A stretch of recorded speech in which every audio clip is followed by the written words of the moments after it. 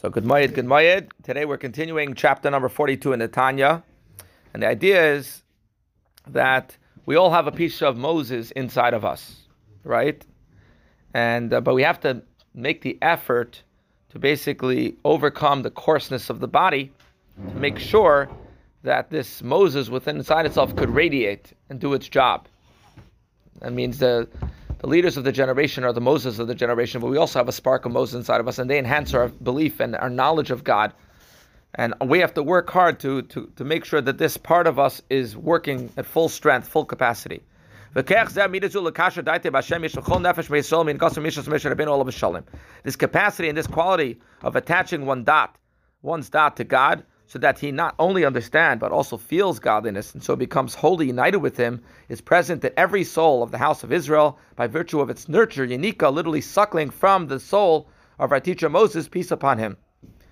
Now, so then why do you need to work? If we automatically get from Moshe of the generation, or the Moses, why do we have to work hard? Because we have a body, and the body is coarse. Only since the soul has clothed itself in the body, it needs a great and mighty exertion, doubled and redoubled, in order to feel and be attached to God. While it is true that the soul has this capacity by dint of its being nurtured from the soul of Moses, for with the soul lacking this capacity, then even the greatest effort would be of no avail. For how can a created being possibly comprehend and feel its creator? How can a soul enclosed in a body feel and be bound to godliness? Nevertheless, even after possessing this capacity, it requires a strong, prodigious effort to actually comprehend and feel godliness. So what are the efforts? Two efforts. First is the exertion of the flesh, to throw off the bodily shackles, to pound the body, in other words, to weaken its corporeality and gain its submission, so that it should not obscure the light of the soul, thus making it possible for one to understand and feel godliness. As has been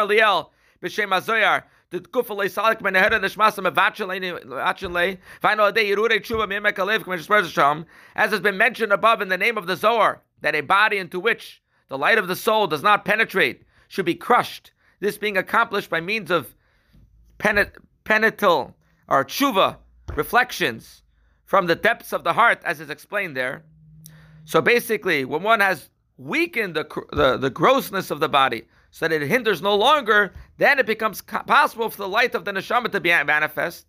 And this is one of the manners of exertion known as the exertion of the flesh. And that's one thing we need to do to prepare ourselves for this connection, to activate this special connection to God. And tomorrow, Tanya will talk about the second thing that needs to be done.